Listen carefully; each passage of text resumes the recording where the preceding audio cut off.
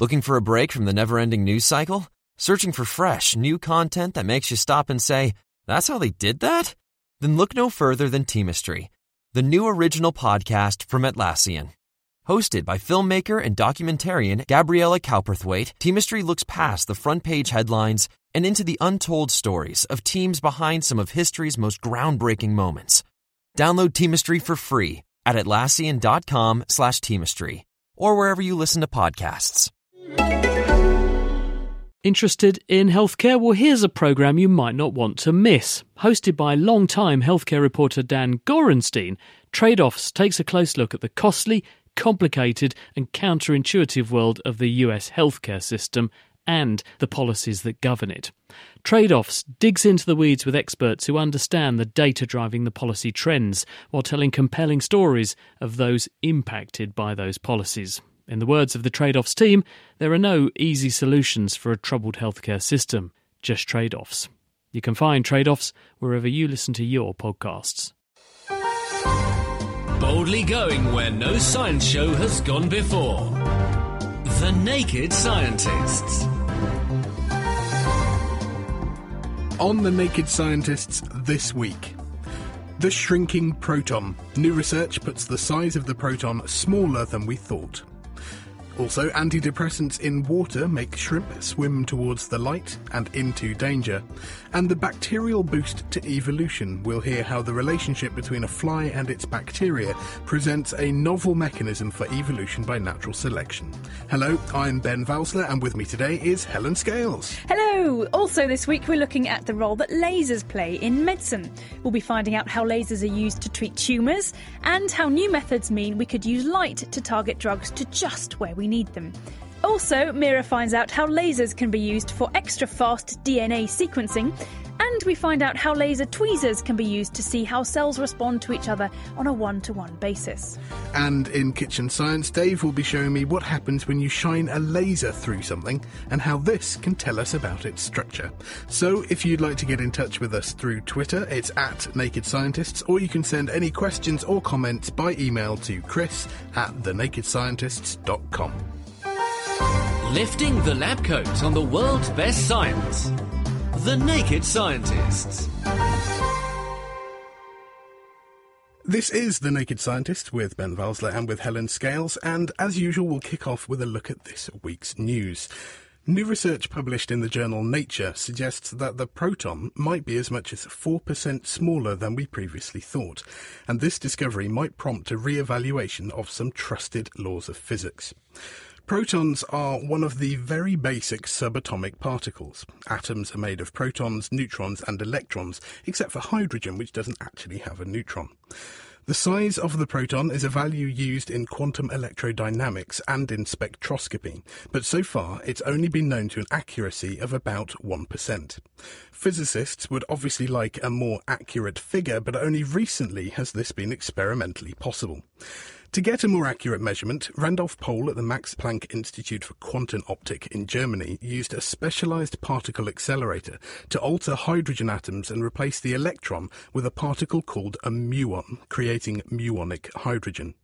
Now, muons have the same charge as electrons, but roughly 200 times more mass, and this means it will orbit much closer to the proton, and as such it interacts more closely with it, allowing us to more accurately probe the proton's properties. Muonic hydrogen only survives for around 1 microsecond, but this is actually long enough to blast the atoms with a pulse of laser light, which causes the muon to jump up to a higher energy level. When it falls back down, it releases some energy in the form of X-rays. Detecting and analysing the energy of the X-rays released tells us the energy difference between the two states. This energy gap, known as the Lamb shift, is determined by the size of the proton. Now, this gives us results that are more accurate than other methods of proton measurement, but they actually suggest that the proton is 4% smaller than we thought. This could have implications for the theories of quantum electrodynamics, or it could imply that the Rydberg constant, a value used in spectroscopy for identifying what elements we see in interstellar dust, for example, may not actually be correct. Now, physicists are very likely to be queuing up to check this finding, putting every element of the experiment and the calculations under scrutiny. So we'll have to wait and see what this measurement really means for modern physics. But this could be a very, very significant shake-up. 4%. I mean, it doesn't sound much, but by the sounds of it, it really could make a heck of a lot of difference to our understanding of the universe. Really. Well, these calculations rely on very accurate figures, and they're some really important calculations in quantum electrodynamics. This is really important stuff, and a difference of 4% can mean the world. Absolutely. Well, we'll wait and see how that one pans out. Well, I've got news from the marine world this week, and I'm afraid it isn't particularly good news. Antidepressants that end up in sewage effluent could, it turns out, have a major impact on marine wildlife, causing shrimp to swim towards instead of away from light. Now, that might not sound very important, but it is, because hanging around in well-lit waters make these animals far more likely to be eaten by birds or fish or other predators, and that could potentially really mess up and disrupt entire food webs. Publishing in the journal Aquatic Toxicology, Yasmin Euler and Alex Ford from the UK's University of Plymouth got the idea for this study from a type of parasite that infects various marine creatures like shrimps and making them more likely to swim towards light, where they're eaten by other animals that are the next step in the life cycle of the parasite. So they're controlling the behaviour of these animals to make their own transmission more likely. Very clever stuff indeed. And the parasites change their host's swimming behaviour by manipulating levels of serotonin in their brain. Now, the researchers wondered if the antidepressant drugs that people take, that we take to help target our own serotonin levels and control our moods, might also have a similar effect on other animals. And they studied a common species of crustacean called Ectogammarus marinus. Now, they live between the tides, and in fact, if you go down to the beach, anywhere from the North Pole down to southern Portugal, and lift up and have a look around in some seaweed on the beach, you may well find some of these creatures hopping and wriggling around. They're really quite common. Well, what they did was they took these shrimp from the beach and they put them in tanks and exposed them to seawater containing different levels of various drugs, including the antidepressant fluoxetine, which is better known as Prozac. And over the course of 3 weeks, the shrimp that were exposed to 100 nanograms per litre of fluoxetine were 5 times more likely to swim towards light instead of away from it, compared to shrimp in clean seawater. Now, back in 2009, another study showed a similar effect on a fish called the fathead minnow. When they were exposed to fluoxetine for 5 days, they became much more likely to be caught by predators as well. And the question is, well, do these drugs really end up in coastal waters at levels that were being tested in this study? And how do they get there in the first place? Well, the drugs that we take into our bodies, the things that we take to cure ourselves, we don't actually absorb them all, and quite a lot of it actually passes right through us and ends up being flushed down the toilet. And these drugs, in fact, aren't removed at the moment in normal sewage processing plants, so they end up actually just finding their way and concentrating in rivers and in estuaries and areas along the coast, and they do reach levels up to and even higher than those ones studied in this particular case. Now, pollution from drugs like this is currently something that's really overlooked. It's not something that we're thinking about. Not many studies are looking at it, but it could potentially be very important. And studies like this are really starting to draw our attention to these potentially devastating ecological problems that they could be causing. It's highly possible that other crustaceans and other marine wildlife could be similarly affected by hormone disruptors like this antidepressant and many other man-made chemicals that are finding their way in increasing concentrations into the wild. It's a bit of a concern. It's good that these sorts of studies are being done. Now, researchers in America have identified a chemical that encourages the growth of new neurons and protects against neurodegeneration. Stephen McKnight at UT Southwestern and his colleagues screened 1,000 different chemicals and found 8 candidates that seem to support the formation of neurons in a region of the mouse brain called the dentate gyrus. This region, in both mice and in humans, is thought to contribute to the formation of new memories and is one of the few regions known to have high levels of neurogenesis, even in adults. Now, one of the 8 candidates, called P7C3, had very favourable pharmacological properties, so the researchers focused their attentions on that one. It actually works by preventing apoptosis, the programmed cell death of newborn neurons. Now, the thing is, when these neurons form, they take a long and perilous journey to the right site, and many don't survive the process. It takes 2 or 4 weeks. Further research in mutant mice that lack a gene essential to normal brain development showed a marked increase in neurogenesis when on a prolonged course of P7C3. And as well as new neurons forming, a measurement of the electrophysiological activity showed that the dentate gyrus was functioning as it should be, so the new neurons are properly incorporated and they're functional. There was also tantalising evidence that P7C3 also enhanced the birth of new neurons in aged rats. Now, as rats age, they tend to show a reduction in neurogenesis alongside a reduction in the ability to form new memories. Rats on a daily dose of P7C3 showed an increased ability in some standard learning and memory tests, and they also showed a higher rate of neurogenesis. Now, the next step is to identify the molecular target for P7C3, but this finding could point the way to new neuroprotective drugs that prevent or treat diseases like Alzheimer's. Sounds very promising indeed, and of course very interesting too.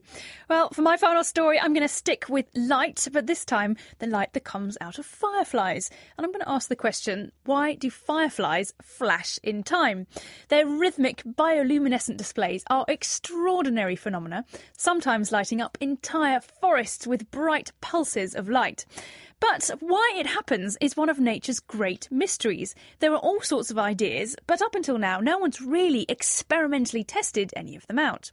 Well, now, Andrew Moiseff from the University of Connecticut and Jonathan Copeland from Georgia Southern University in the US have done just that. In their study in the journal Science, they suggest that swarms of male fireflies flash simultaneously so that females can recognise a potential mate from their own species. And that's very important indeed when it comes to making more fireflies. Male fireflies fly around, giving off a characteristic pattern of flashes, a different one for each species, and it's a bit like a system of Morse code. If a female spots a male of the same species, she will flash back at him during one of his pauses. Now, for around 1% of the 2,000 firefly species that there are, and in fact they're actually a type of beetle, they're not flies at all, the males will synchronise their flashes over a really large area. And to test out ideas to why this might happen, Moiseff and Copeland created a virtual firefly world in the lab. They collected female Photinus carolinus fireflies, and they're a synchronous species from the Smoky Mountains National Park in Tennessee, and they flashed an array of LED lights at them to mimic males of the same species. When all the LEDs flashed together, females were duped into thinking they were real males, and they responded back by flashing around 80% of the time. But when the LEDs flashed out of sync, the females hardly responded at all. They only flashed back about 10% of the time, or even less. So it seems that when fireflies are crowded together, females can only make out individual males when they all flash together. Otherwise, it just looks like a big jumble of flashing lights to them. Flashing males are constantly on the move, which means if a female focuses too narrowly, she could easily miss parts of his characteristic flash pattern as he flies in and out of her field of view. Well, instead, what she probably does is she needs to look over a larger area of space so she can pick out those moving patterns. But if there are lots of males all flying around and flashing at the same time, the patterns quite quickly become muddled and confused. Now, the next step for this research will be to work out whether the female firefly's tiny brains are wired up in a way which means they actually just can't detect asynchronous flashes, and ultimately whether it's them, their female brains, that are driving the evolution of males that flash in time and put on these extraordinary nighttime firework displays. Have you ever seen these in action? I have, actually. I have to say, even when they're on their own, I think fireflies are such a wonderful thing to see. I remember thinking, there's a shooting star, but it's going off course. But to see them, I have once in caves in Borneo. I was very lucky to go and see some flashing synchronously, and it's extraordinary. It's magical, it really is. And now to think that we're getting a bit close to understanding how that happens is, even more magical, I think, itself. It's wonderful. I've certainly seen individual fireflies around, and they do look like fire. It's amazing. But I've never had the good fortune to see this synchronous effect. But How does it actually work? Does it travel out from a central point in a wave, or is it all perfectly timed? It is extremely well timed. In their paper, these guys describe it's actually down to milliseconds. So it does pulse through that sort of population of males very, very quickly. Just how they do that and how they synchronise themselves is another question, and very tantalising as well. But looking at this from this sort of evolutionary point of view is also really wonderful, and hopefully will help us understand more about how it happens, because it is really quite extraordinary. I've also been lucky enough to find a beetle. It fell on my table when I was eating dinner, and it's got this little pocket of light on the back of its abdomen, and that's what flashes. It's just wonderful, this light that's emanating from life. It's brilliant. There aren't many people who would speak so fondly of the beetle that fell on their table while they were eating. Well, why not? Brilliant. Thank you very much, Helen. Also this week, researchers in America have identified a novel mechanism for evolution. In the wild, a gene that increases an organism's chances of surviving and reproducing is usually passed down to the next generation, and so that gene will become more common in the population. But what if, instead of a gene giving an advantage, it's actually an infection with a symbiotic bacteria? Professor John Janicki is a biologist at Rochester University in New York, and he joins us now. Thank you for joining us, John. But what was it that made you look into this in the first place? Well, actually, I'd been studying Drosophila and their interactions with nematode parasites in the 1980s and 90s. And back then, there's one particular species, Drosophila neotastasia, that was really getting clobbered by nematodes, which I had studied quite a bit back then. For the past 10 years or so, I've been studying a different sort of infection, which are endosymbiotic bacteria that are passed on from mothers to offspring. We had recently discovered spiroplasma bacteria in Drosophila neotastasia, and it didn't seem to be doing anything to enhance its own transmission. So I sort of wanted to see whether or not maybe they provided some sort of benefit for flies that are parasitized by nematodes. And lo and behold, we found in the lab that they had a whopping effect. When we found this out, when we looked at this out in the field, it was equally strong or even stronger. So there was more than a tenfold increase in the fertility of female flies if they carried the spiroplasma. So they obviously give an enormous advantage in fertility, but is there a trade-off? Do the bacteria affect the flies? Do they need to eat more? Is it harder to fly? There must be something. They must be paying something for that advantage. There probably is some cost. We haven't seen anything, though. We're just wrapping up right now a population cage experiment to look at the dynamics of the spiroplasma infection in the absence of nematode parasites. We don't see any obvious fitness cost. The fertility is unaffected. The dynamics of the infection, it just seems to act like a neutral trait in the absence of the nematodes. So there may be a cost, but it's not big enough for us to detect. The main problem is that the transmission rate is less than perfect. An infected female passes the spiroplasma on to about 97% of her offspring. So in the absence of any selective benefit, that actually would be lost from the population very quickly. And how have we seen the rates actually changing in the population? And where have you got your flies from in order to look back historically and see the relationship? Well, in the 1980s, virtually every single nematode parasitized fly that I collected was completely sterile. Recently, the situation has changed dramatically. Now, the vast majority of parasitized flies have some level of fertility, which is actually astounding. So based on that sort of evidence, I've been able to infer that the infection rate by spiroplasma increased from about 10% in the 1980s to about 70 or 80% today. This is around Rochester. Also, I was able to get some museum specimens that actually a former student of mine, Dave Grimaldi, and I had collected in the 1980s, and we developed PCR primers to look for spiroplasma in these museum specimens. And it turns out that none of the flies, none of the 20, were infected with spiroplasma from the 1980s. So the confidence limits on that are around 0 to 15%. So our best guess is that the infection frequency was around 10 to 15% in the 1980s, and that's increased dramatically in the last 20 years. That's definitely a significant change, isn't it? Is this the only example that we know of an infection like this offering a selective advantage? There's actually a handful of cases now that have been published. So there's a very nice example of a bacterium called Hamiltonella, which provides aphids resistance against parasitoid wasps. There's been more recent studies of Wolbachia, which is another endosymbiotic bacteria, conferring resistance to RNA viruses. in Drosophila and in mosquitoes. So there are a few examples. The previous studies have all been done in the laboratory, and so we've actually been able to show that this works out in the wild, and also we've been able to estimate the relevant parameters that govern the dynamics. And those parameters are consistent with this very rapid increase in the infection in the last 20 years. So how can this tell us a bit about evolution? As I said in the introduction, the mechanism is very similar, but instead of a gene, we have this symbiotic infection. What can we learn about the way that the flies have evolved from this mechanism? Well, I think this may be the tip of the iceberg, these few cases that have been found so far. People have been surveying insects now for the last 10 years or so for infection by endosymbionts. There are a number of species of endosymbionts that infect insects, and it turns out that the majority of insect species are infected by one or more species of endosymbionts. And in the vast majority of cases, we have no idea what they're doing, and I wouldn't be surprised if in many cases the endosymbionts actually provide some kind of protection against some kind of natural enemy that they encounter in the wild. It's exactly analogous to adaptation by spread of a beneficial mutation. So all the standard criteria for evolution by natural selection are met in this case, but it just doesn't involve a gene.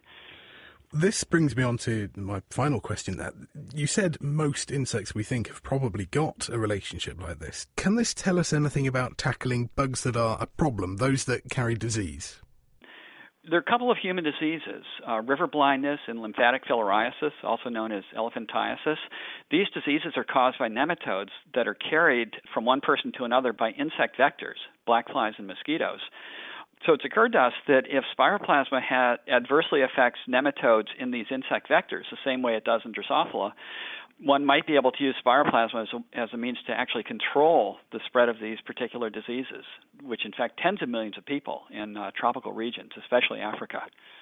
So it's a potentially novel means of controlling these particular diseases. Well, this is a wonderful finding, a very elegant paper, and it's nice that there's so many different angles to take on it. But thank you ever so much for joining us. That was Professor John Janicki from Rochester University. He's published that work in the journal Science this week. And so to read more about that or any of this week's news stories, you can join us online at thenakedscientists.com/news. And incidentally, if you'd like to find out more about evolution, you might like to visit the Open University's Tree of Life. It's an interactive resource where you can examine the relationships between different species on Earth, even those that are sadly no longer with us. To find that, visit thenakedscientists.com and follow the link to the Open University from there. Laying the facts bare. I say. The Naked Scientists. You're listening to The Naked Scientists with Helen Scales and Ben Valsler. If you would like to get in touch with us through Twitter, it's at Naked Scientists, and we'll keep an eye on all of those. Or you can send an email to chris@thenakedscientists.com. Well, this week we're exploring the role that lasers play in medicine and biomedical research. Later on, we'll find out how lasers and special tags can make DNA sequencing much faster, and how laser tweezers allow us to look at how cells interact on a one-to-one basis. But first, we're joined by Dr. Martin Austwick from the Medical Laser Centre at University College London. Martin, thanks for joining us. Thanks very much for having me. First of all, what sort of things are lasers being used for in medical treatments? Well, the sort of treatments we do at the National Medical Laser Centre are generally arranged around treating tumours or conditions which will lead to cancer. That's quite a common specialty for laser therapy. How exactly are lasers used when it comes to treating cancers and tumours? We've got something called photodynamic therapy, haven't we? What's that all about? Well, that's right. So the traditional sort of old-fashioned approach to using lasers in medicine is use a very powerful laser, use it as a cutting tool, which is a very clean way of excising tissue. But photodynamic therapy does something a bit more subtle. It doesn't use a thermal laser, it uses a very weak laser. And what that laser does is it activates a chemical, a photochemical, which under normal circumstances is inert and doesn't do anything. But when you shine mostly any kind of light, but we use lasers because they're easy to control. When you shine the laser on them, this drug activates and becomes active. It combines with oxygen in the tissue and creates these things called reactive oxygen species, which can damage the tissue around them. So it's like a very sort of microscopic level caustic burn that we're creating with this interaction of light and chemical. And what sort of cancers can this be particularly effective in treating? It's being used all around the world on a whole variety of different cancers. The sort of work I've been involved with in London have been one for focal treatment of prostate cancer. It has been used in the past on the esophagus. There's a new trial being planned on the breast, one on the pancreas. So really, there's a whole range of different options, because if you've got a hollow organ like the esophagus, it's a fairly simple matter to shine the light, put some sort of fibre into the organ and shine the light around it. If you've got a solid organ, you can actually insert a fibre via a clear needle and illuminate the solid organ from within. Right, so it's not just a case of shining light from the outside. You can actually introduce it into the body. But Yep. Presumably, do you have to keep patients in the dark otherwise? Would normal light actually affect them as well? Well, that's absolutely right. So as soon as typically these drugs are administered systemically, the patient will be injected with them, or they'll take them orally, and then their whole bodies will be photosensitised. So at that point, you have to keep them in. You don't have to be excessive, but it's normally like a dimly lit hospital room. And then when it comes to the time that you want to do your treatment, you take them into theatre or into clinic, and you just shine the laser on the particular portion you want to treat. So on the surface, you can just shine it on a bit of their skin, and if it's an internal organ, you can focus the light there. And in terms of, from the patient's point of view, and in terms of how they're treated and how long it takes, and maybe the after effects as well, does this compare with perhaps more conventional ways of treating cancers, chemotherapy and so on? In terms of focal therapy, in terms of if you're treating an individual tumour, the big advantage of photodynamic therapy over something like surgery is that, or thermal laser treatment, is that photodynamic therapy, it tends to target the living cells and not the sort of collagen scaffolding that surrounds them. So what you tend to see is that you kill the cancer, and when the tissue recovers, when it grows back, you still retain a really good cosmetic effect, because the sort of underlying scaffolding of the tissue hasn't been affected. So if you're doing something on the surface, and if you're doing something, for example, on the head and neck, you end up with a sort of treatment that doesn't leave the patient with a lot of disfigurement, which can be really important. Excellent. And lasers can also be used in another treatment, which goes by the name of photochemical internalisation. We've got lots of good words in this in this story. So what's that one about? How does that differ from what we were talking about in terms of the photodynamic therapy? Well, this is a very new treatment that we're really excited about. What this does, it works in a similar way to photodynamic therapy, in that it's activating a photoactive drug. But also you've got the additional factor of a chemotherapeutic agent. And there are certain kinds of cancers that are very resistant to chemotherapeutic agents. And what this does is that effectively the chemotherapeutic agent, the chemotherapy drug, will be taken up by the cells, and the photodynamic effect, when you shine the laser, will actually break apart the structures that are trapping and isolating the chemotherapy agents, and mean that these chemotherapy agents get to the cell and can actually do what they're supposed to do, which is kill the cell. It's a way of injecting it very specifically into particular cells. Well, it's more a way of preventing resistant cells from being resistant. So it's breaking down the defences of a cell that doesn't want to be treated by chemotherapy. But it is very, very specific, as you say. Are you using this already, or is this just something that's in development? There's a very new trial on patient, which has been going for a few months now, in head and neck cancers mainly. I think that's the only one which is being carried out at the moment. OK, so this is something that we can look towards in the future. Well, thank you, Martin, very much for giving us an introduction to how lasers are used in medical treatments. That was Dr Martin Austwick from University College London. And now we're going to head over to the National Physical Laboratory, where Mira Senthilingam is finding out how we can use lasers to look at individual molecules. This could be used for faster sequencing of DNA, and also in the development of what are called DNA nanoswitches, which can accurately identify certain sequences that you're looking for. Mira met up with MPL researcher Alex Knight. We're using lasers to look at single molecules, which could be DNA or proteins, for example, and you can get a lot more information about molecules when you look at them as a collection of individual molecules. You can get a lot more information about how the molecules differ from each other and how they behave. So what we need to see single molecules is we need very bright light sources, and lasers are very nice in that they're bright, they're stable, and they're a single colour. So it's a very pure form of light that's very easy to work with. And because they're parallel, and they form very nice parallel straight beams, they're very easy to manipulate and focus them exactly where you want them.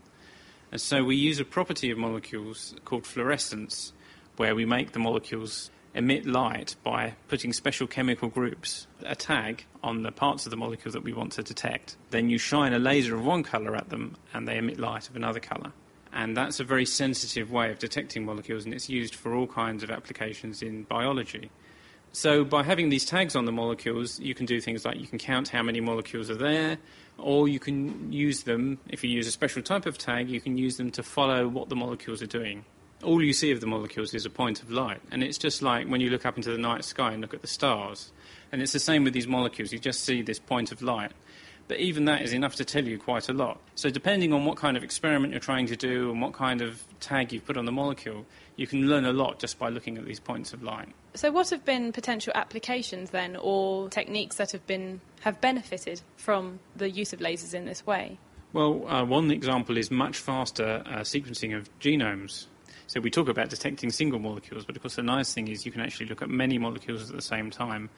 You use these tags I was talking about, and you put a different tag on each of the 4 letters that you find in a DNA sequence, A, T, C, and G.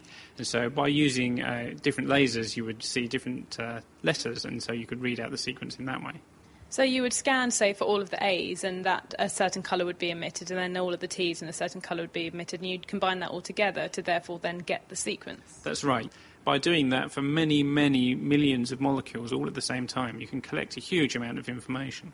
And, well, you've got something here on the screen which does actually resemble a night sky with occasional twinkles here and there. Mm-hmm. And this is showing us a new area that you're working on, which is the field of nanoswitches. What are these? So one type of molecule we're looking at is actually an artificial molecule. It's a switch made out of DNA. And this is a collaboration we have with some guys at the University of Edinburgh. And these DNA nanoswitches are very useful for detecting specific DNA sequences. When they bind to this sequence, they switch, and you see that as a fluorescent signal that we can monitor with our microscope here.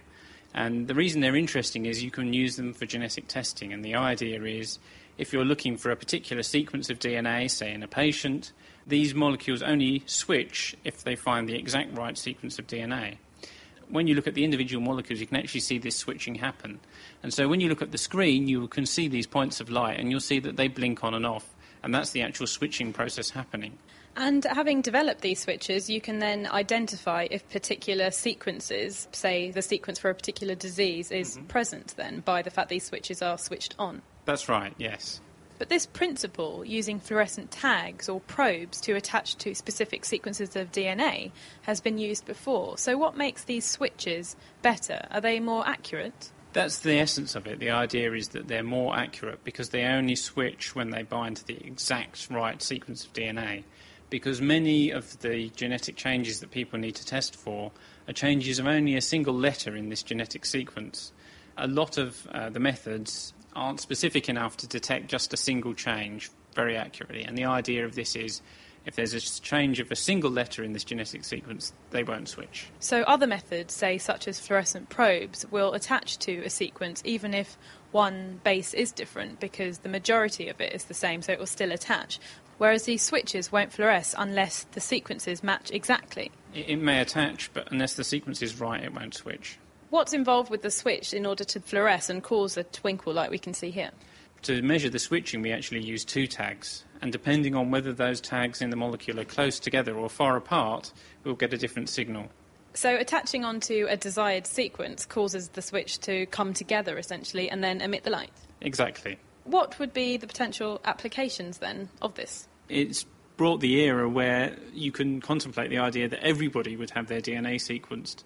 A lot of people think that the future of medicine is what they call personalised medicine, and that's where, before you're given a drug treatment, you would have a genetic test to see what is the right drug for you and what is the right dose of that drug.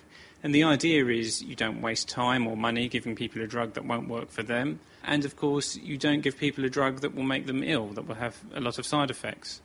So the idea is that in future you would have this genetic test, and the doctors would then know what was the best drug to give you. So faster DNA analysis could lead to medicine on a more personal level in the future. That was Alex Knight from the National Physical Laboratory in Teddington, Middlesex, talking to Meera Senthilingam. Keeping you abreast of the world's best science, The Naked Scientists. This is The Naked Scientists with Ben Valsler and Helen Scales. If you'd like to make contact to us through Twitter, it's @Naked Scientists, or you can send an email to Chris@thenakedscientists.com. Now, a few weeks ago on The Naked Scientists, we heard how a highly focused laser beam can be used as if it were a pair of tweezers. It forms an optical trap that allows us to manipulate very, very tiny objects. Now, this technology has allowed researchers to try some very novel techniques, such as finding out how cells respond to pathogens on a one-to-one basis. And we are joined by Dr. Claire Bryant, who's a Cambridge University researcher, and she has been doing just that. Thank you for joining us, Claire. Thank you very much. Thanks, Ben, for having me. Why is it important that we try and find out how cells respond to each other, or how cells respond to pathogens on this one-to-one basis? Okay, so a lot of work looking at host-pathogen interaction has focused on a sort of population view of how cells respond to pathogens. And some of the work we've been looking at has suggested that, in fact, cells don't respond in a universal, homogeneous kind of way. And actually, to explore exactly how a pathogen interacts with a cell, we need to do it as an individual cell-pathogen interaction. And this has revealed a number of very interesting things. So we're particularly interested in how macrophages, which are phagocytic cells which gobble up bugs, respond to pathogens such as Salmonella, which causes food poisoning. And we found that, in fact, despite the fact we assumed that all macrophages would become infected by Salmonella, in fact, they don't. And most of them, in fact, aren't infected at all, which is very bizarre considering that a macrophage should be the cell that gobbles up all the bugs that are out there. So far we've really just been looking at the average. We've been looking at what happens when this whole population. If I can just get into the laser, because I had a go with one of these. It's called a holographic assembler a few weeks ago in Bristol, and I was amazed at the fact that I was moving these tiny, tiny beads of glass that are a third the size of a red blood cell, but I also had to wear eye protection in order to be in the room. So how do you adapt a laser so that it doesn't damage cells? Okay, so what we've done is we use a laser which is set to a wavelength of 1064 nanometers, and that's actually within the infrared range of the lasers. And this has been shown to be able to be used to manipulate cells, and the cells remain viable, they remain able to proliferate, and therefore we're reasonably confident that that's not actually going to damage the cell. The other thing we do, of course, is we enclose the cells and the bacterium within an environmental chamber with the gas, the humidity level and the temperature is controlled so that everything is set up for maximum cell viability and bacterial viability. But it's really using the laser in the infrared spectrum which should reduce any damage to the cell and the bacterium.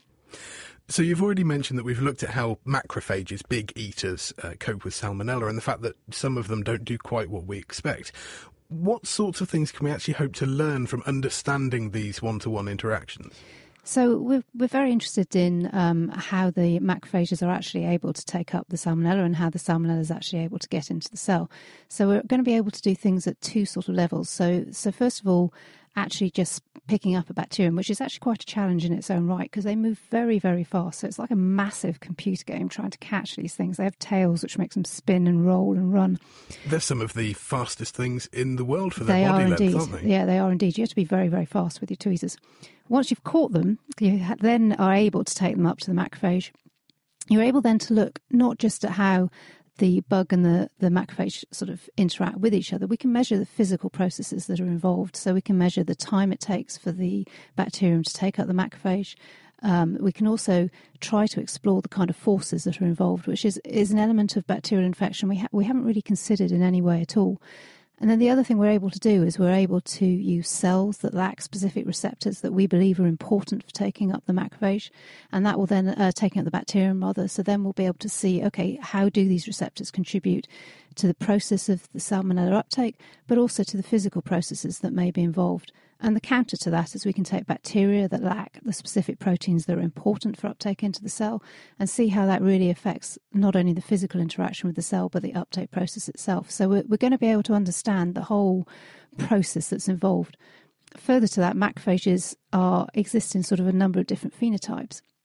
So we'll be able to take different types of macrophage and see which ones are actually important for taking up the cells, which ones are important for taking up the bacteria and allowing to grow, and which ones don't take them up at all, and try and explore what the physical differences in those cells actually are and why that affects the ability of the Salmonella to get into the macrophage. Can we use this trick to be even more specific as well? I was mentioning manipulating these tiny glass beads. Can we just coat them with, say, one particular protein we're looking at and then find out exactly how a macrophage responds to just this protein without all of the other factors that complement it? Yeah, so some of the preliminary work we did was to look at a toxin which is present on Salmonella called endotoxin, and we were able to coat beads with endotoxin, and endotoxin is believed to be antiphagocytic, and what we were able to do was to compare beads specifically coated with endotoxin, the beads were the same size as the bacteria, and then compare those to beads that had been coated with endotoxin and an antibody which is important. It's called an opsonization process which enhances phagocytosis. And what we could see if we compared uncoated beads with endotoxin-coated beads and opsonized beads was that the endotoxin beads were much, much, much slower to be taken up into the macrophage, whereas the opsonized beads were taken up really quickly, as were the beads that didn't have any coating at all. So there's a whole plethora of experiments we should be able to do to allow us to precisely investigate those kind of processes. And what is the next step for you? What's the goal you really want to chase at the moment? So the goal for us at the moment is to really explore why some macrophages take up Salmonella and some macrophages don't take up Salmonella. And then the key question for me as a biologist that I'm really interested in is to explore which of the receptors are important. I'm particularly interested in receptors that recognise various pattern-associated molecules that sit on the outside of the bugs, and they drive the innate immune response of a macrophage to the bug. So I'm really interested in how those receptors specifically affect the uptake of Salmonella into the cell, and whether or not there's a link then between the uptake of the Salmonella into the cell and the immune process then occurs downstream of that. Well, thank you ever so much. We're going to have to leave it there. That's Dr. Claire Bryant from Cambridge University. She is using laser tweezers to really look at something we've never looked at before, and that's the way that cells respond to pathogens on a one-to-one basis. This is The Naked Scientist with Ben Valsler and Helen Scales. And if you'd like to get in touch through Twitter, it's at Naked Scientists, or you can always email to chris@thenakedscientist.com. And now it's time to dim the lights and join Dave Ansell.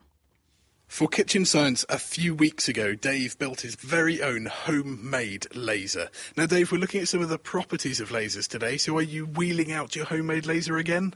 Figured it was an awful lot more practical and a lot easier for people to do at home if I just used a normal laser pointer, which you get all over the place these days.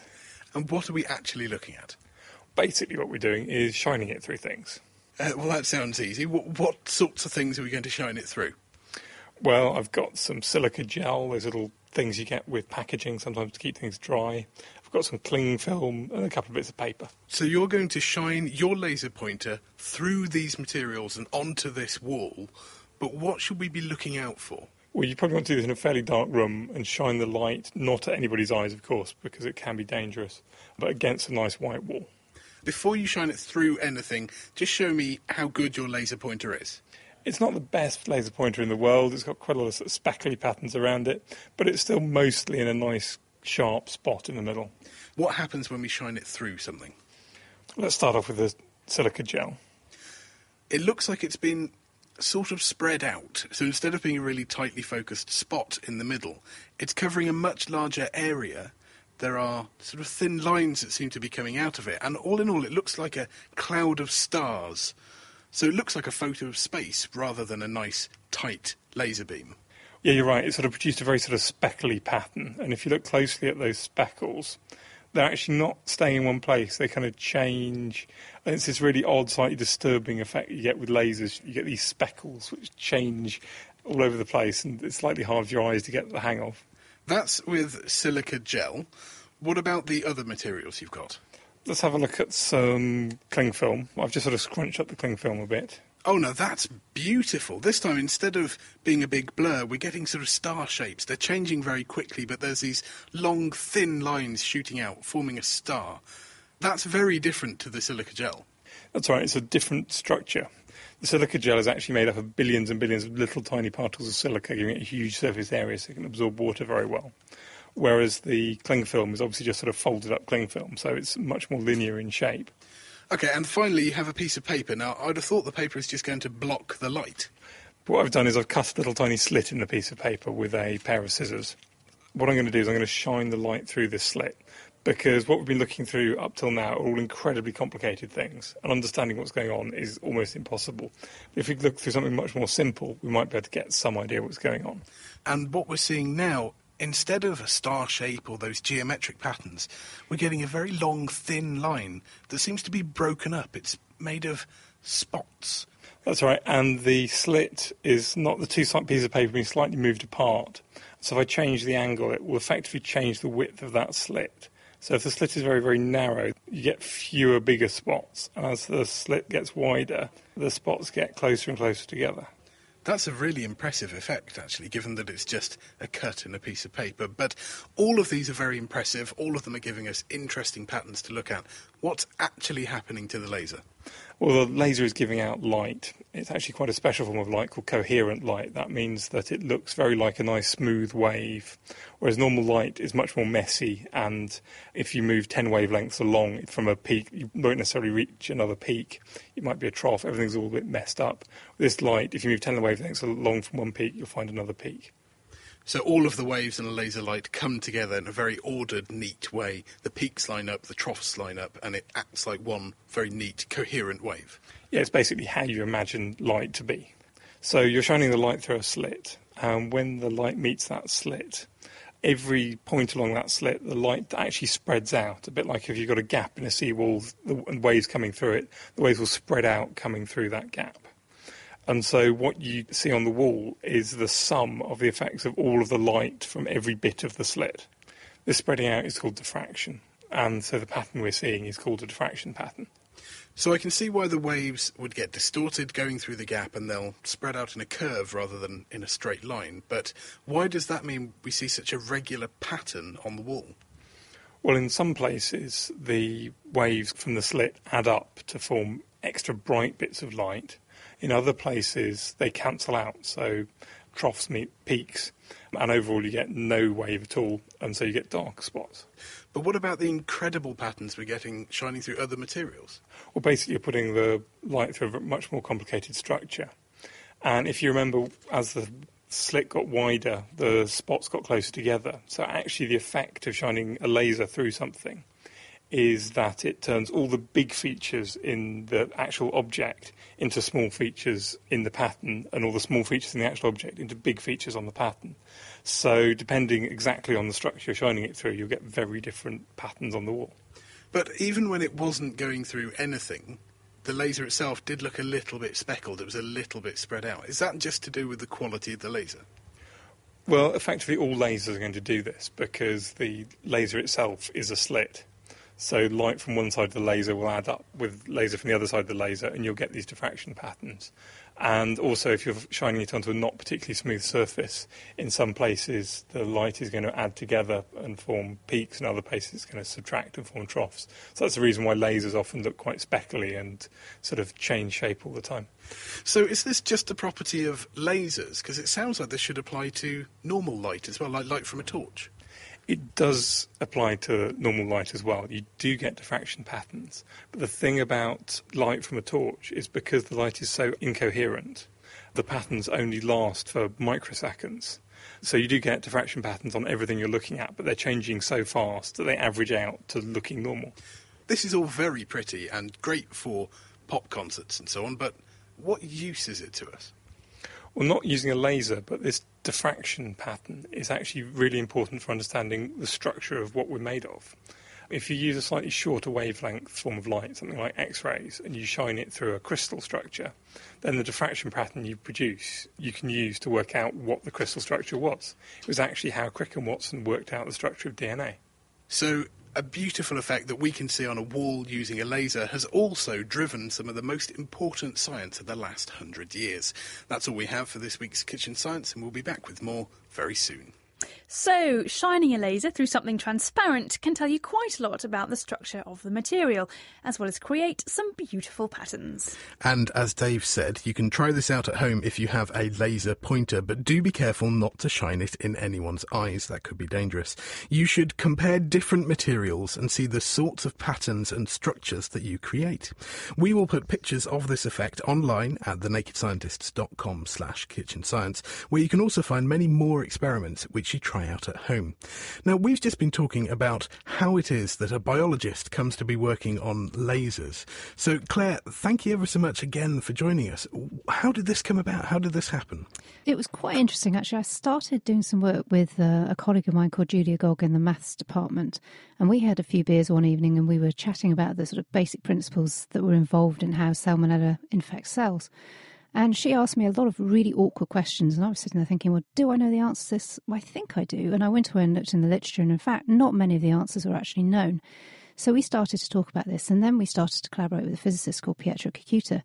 And when we had experimental questions, and Julia would say, what about this? And I said, well, I think it does that, but I can't quite build the kit to do it, or I don't quite know how to do this. Pietro would say, no, it's all right, I can build a piece of gear.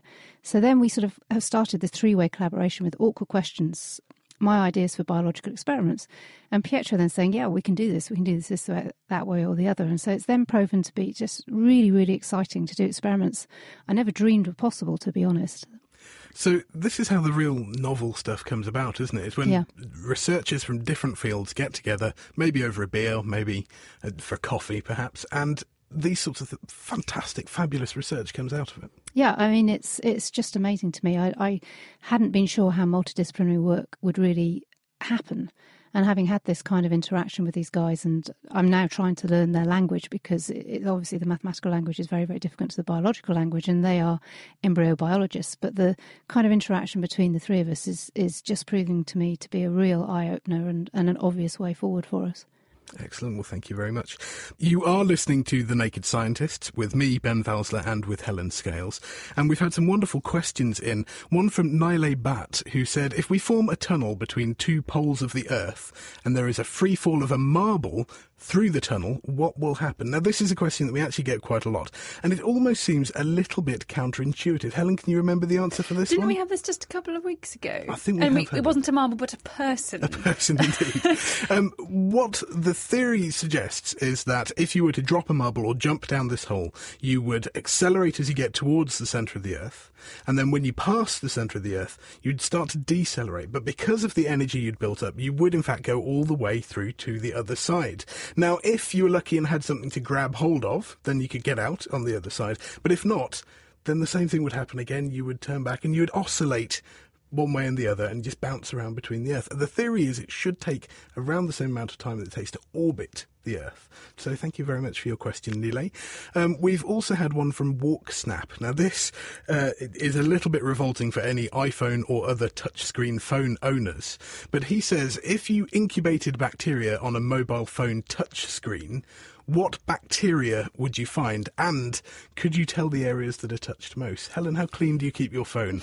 I don't have a touch screen. I've got an old-fashioned one with buttons, but I assume the same thing would count with buttons as well as touch screen. I think it probably would. I suppose it all comes down to how well you wash your hands after you've been to the bathroom, I suppose, is one thing. Whether the kind of bacteria that pass through our systems end up on our hands and on our phones. Would they survive and live on our phones? So that's the question, I suppose. Would they be able to actually form colonies? Well, bacteria can survive quite a long time, actually, on various surfaces, and we know of around about 1,000 different bacteria species that will live on our skin. And I think you probably could tell the key areas that are touched most, because you're going to put down more grease on there, you're going to put more skin cells, which will act as food, and you're going to put more bacteria on there. So yes, possibly, it could be a very good way to find out what buttons people press most often, which is really quite disturbing when you think about it that way.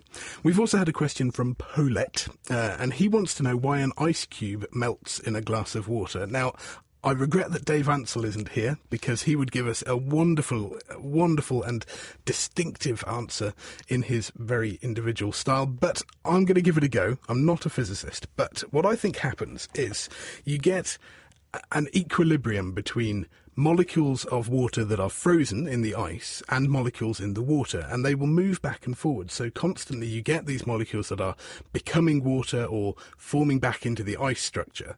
And when everything is stable, when you're at a fixed temperature, then it shouldn't change too much. You'll end up with the same amount of ice all the time. But it is temperature dependent. So when it's above a certain temperature, more of these molecules are going to come out of the ice structure and into the water structure. And This means in total you'll get less ice, more water, and eventually the ice cube will melt. Now, of course, the interesting thing is looking at the fact that because of the density of ice, if you put an ice cube in a very full glass of water, so much of it is floating above the surface that when it melts, your glass of water still won't overspill. It's actually really important question as well, not just about ice in glasses, but about ice in the sea and why that doesn't melt or when it does melt and how that will cause or won't cause changes in sea level as well. So I think that's a really big question from what sounds like something that's just about having a nice cool drink on a hot day. Actually, it's got really big implications for all sorts of things going on in the natural world. Thank you very much, Helen. And now it's time for our question of the week with Diana O'Carroll. This week, what counts as technologically advanced? Hello, naked people. My name is Levi, and I'm calling from Israel. Recently, I came back from a trip in South America.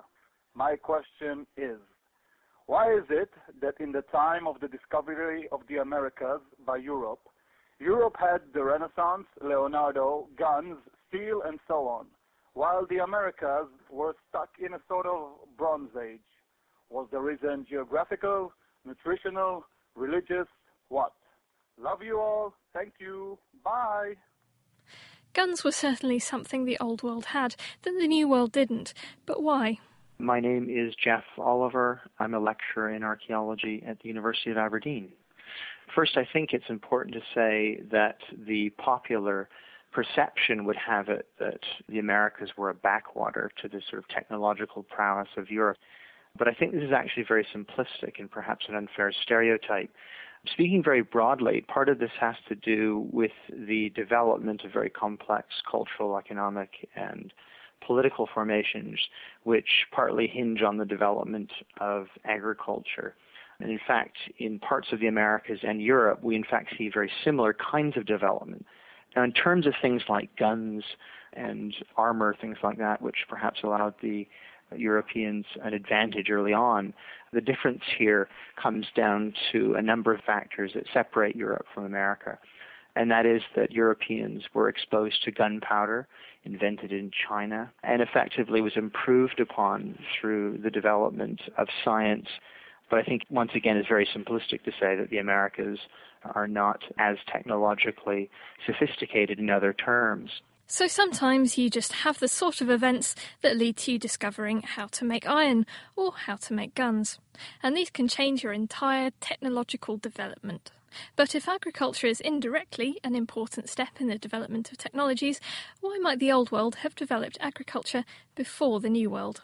It is interesting. For instance, yes, we see earlier forms of agriculture in the Middle East. We see it much later in North America. This has got nothing to do with sort of a unilineal notion of progress whereby all societies should follow on this sort of similar ladder of progress. It comes down to very specific historical situations. Probably in the Americas, it has something to do with fewer people. We see less of a need for the development of agriculture earlier on in the Americas because we have less of a population than in places like Europe. So it's almost certainly coming down to a situation like that. It may have been a lack of population pressure that meant agriculture came to the Americas much later. The founding population of humans there is thought to have been very small indeed, at about 15,000 years ago. But there could have been a whole load of other factors like geography and climate. But we can't really say that the Old World was more advanced than the New when some societies there could still forge some rather impressive things out of gold or weave very fine textiles. We had a few emails this week mentioning the guns, germs and steel advantage of European conquistadors. Andrea Gratius said that trying to get the trajectory of New World societies to fit that of Old World ones doesn't really work. But if you ask the question the other way around, why were the European invaders not so advanced, you'd be asking about the differences in morals and values. But now here's something that not all societies take part in. Hello, Naked Scientists. This is Nelson from Cambridge. And my question is there any biological benefit to kissing amongst humans? Thank you. What's the point of kissing? Why not rub noses? Let us know what you think by emailing chris@thenakedscientists.com or writing on the forum, and that's at thenakedscientists.com/forum. That was Diana O'Carroll with our question of the week. You can find all of her previous questions on the website at thenakedscientists.com, or you can find them in their own special podcast. Find that on iTunes. But that's all we have for this week. Next week we're looking at nuclear power. We'll explore the problems with safely storing nuclear waste, and we'll look at the hybrid reactor designs that could use that waste as an extra fuel. Get any questions you have into chris@thenakedscientists.com, tweet @nakedscientists, post a question on our Facebook page, or you can join in the discussion on our forum.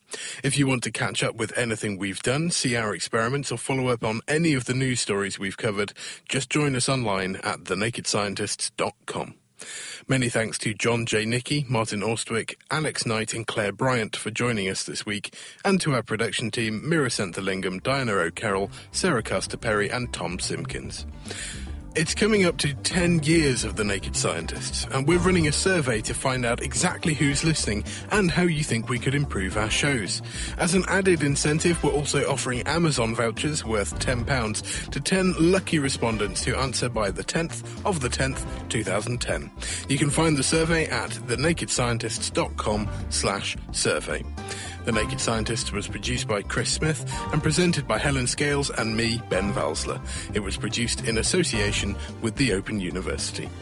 To discover a whole range of science content, including lots of interactive features, log on to thenakedscientists.com and follow the links to the Open University. The Naked Scientist podcast comes to you from Cambridge University and is supported by the Wellcome Trust, the EPSRC and UK FAST. For more information, look us up online at nakedscientist.com.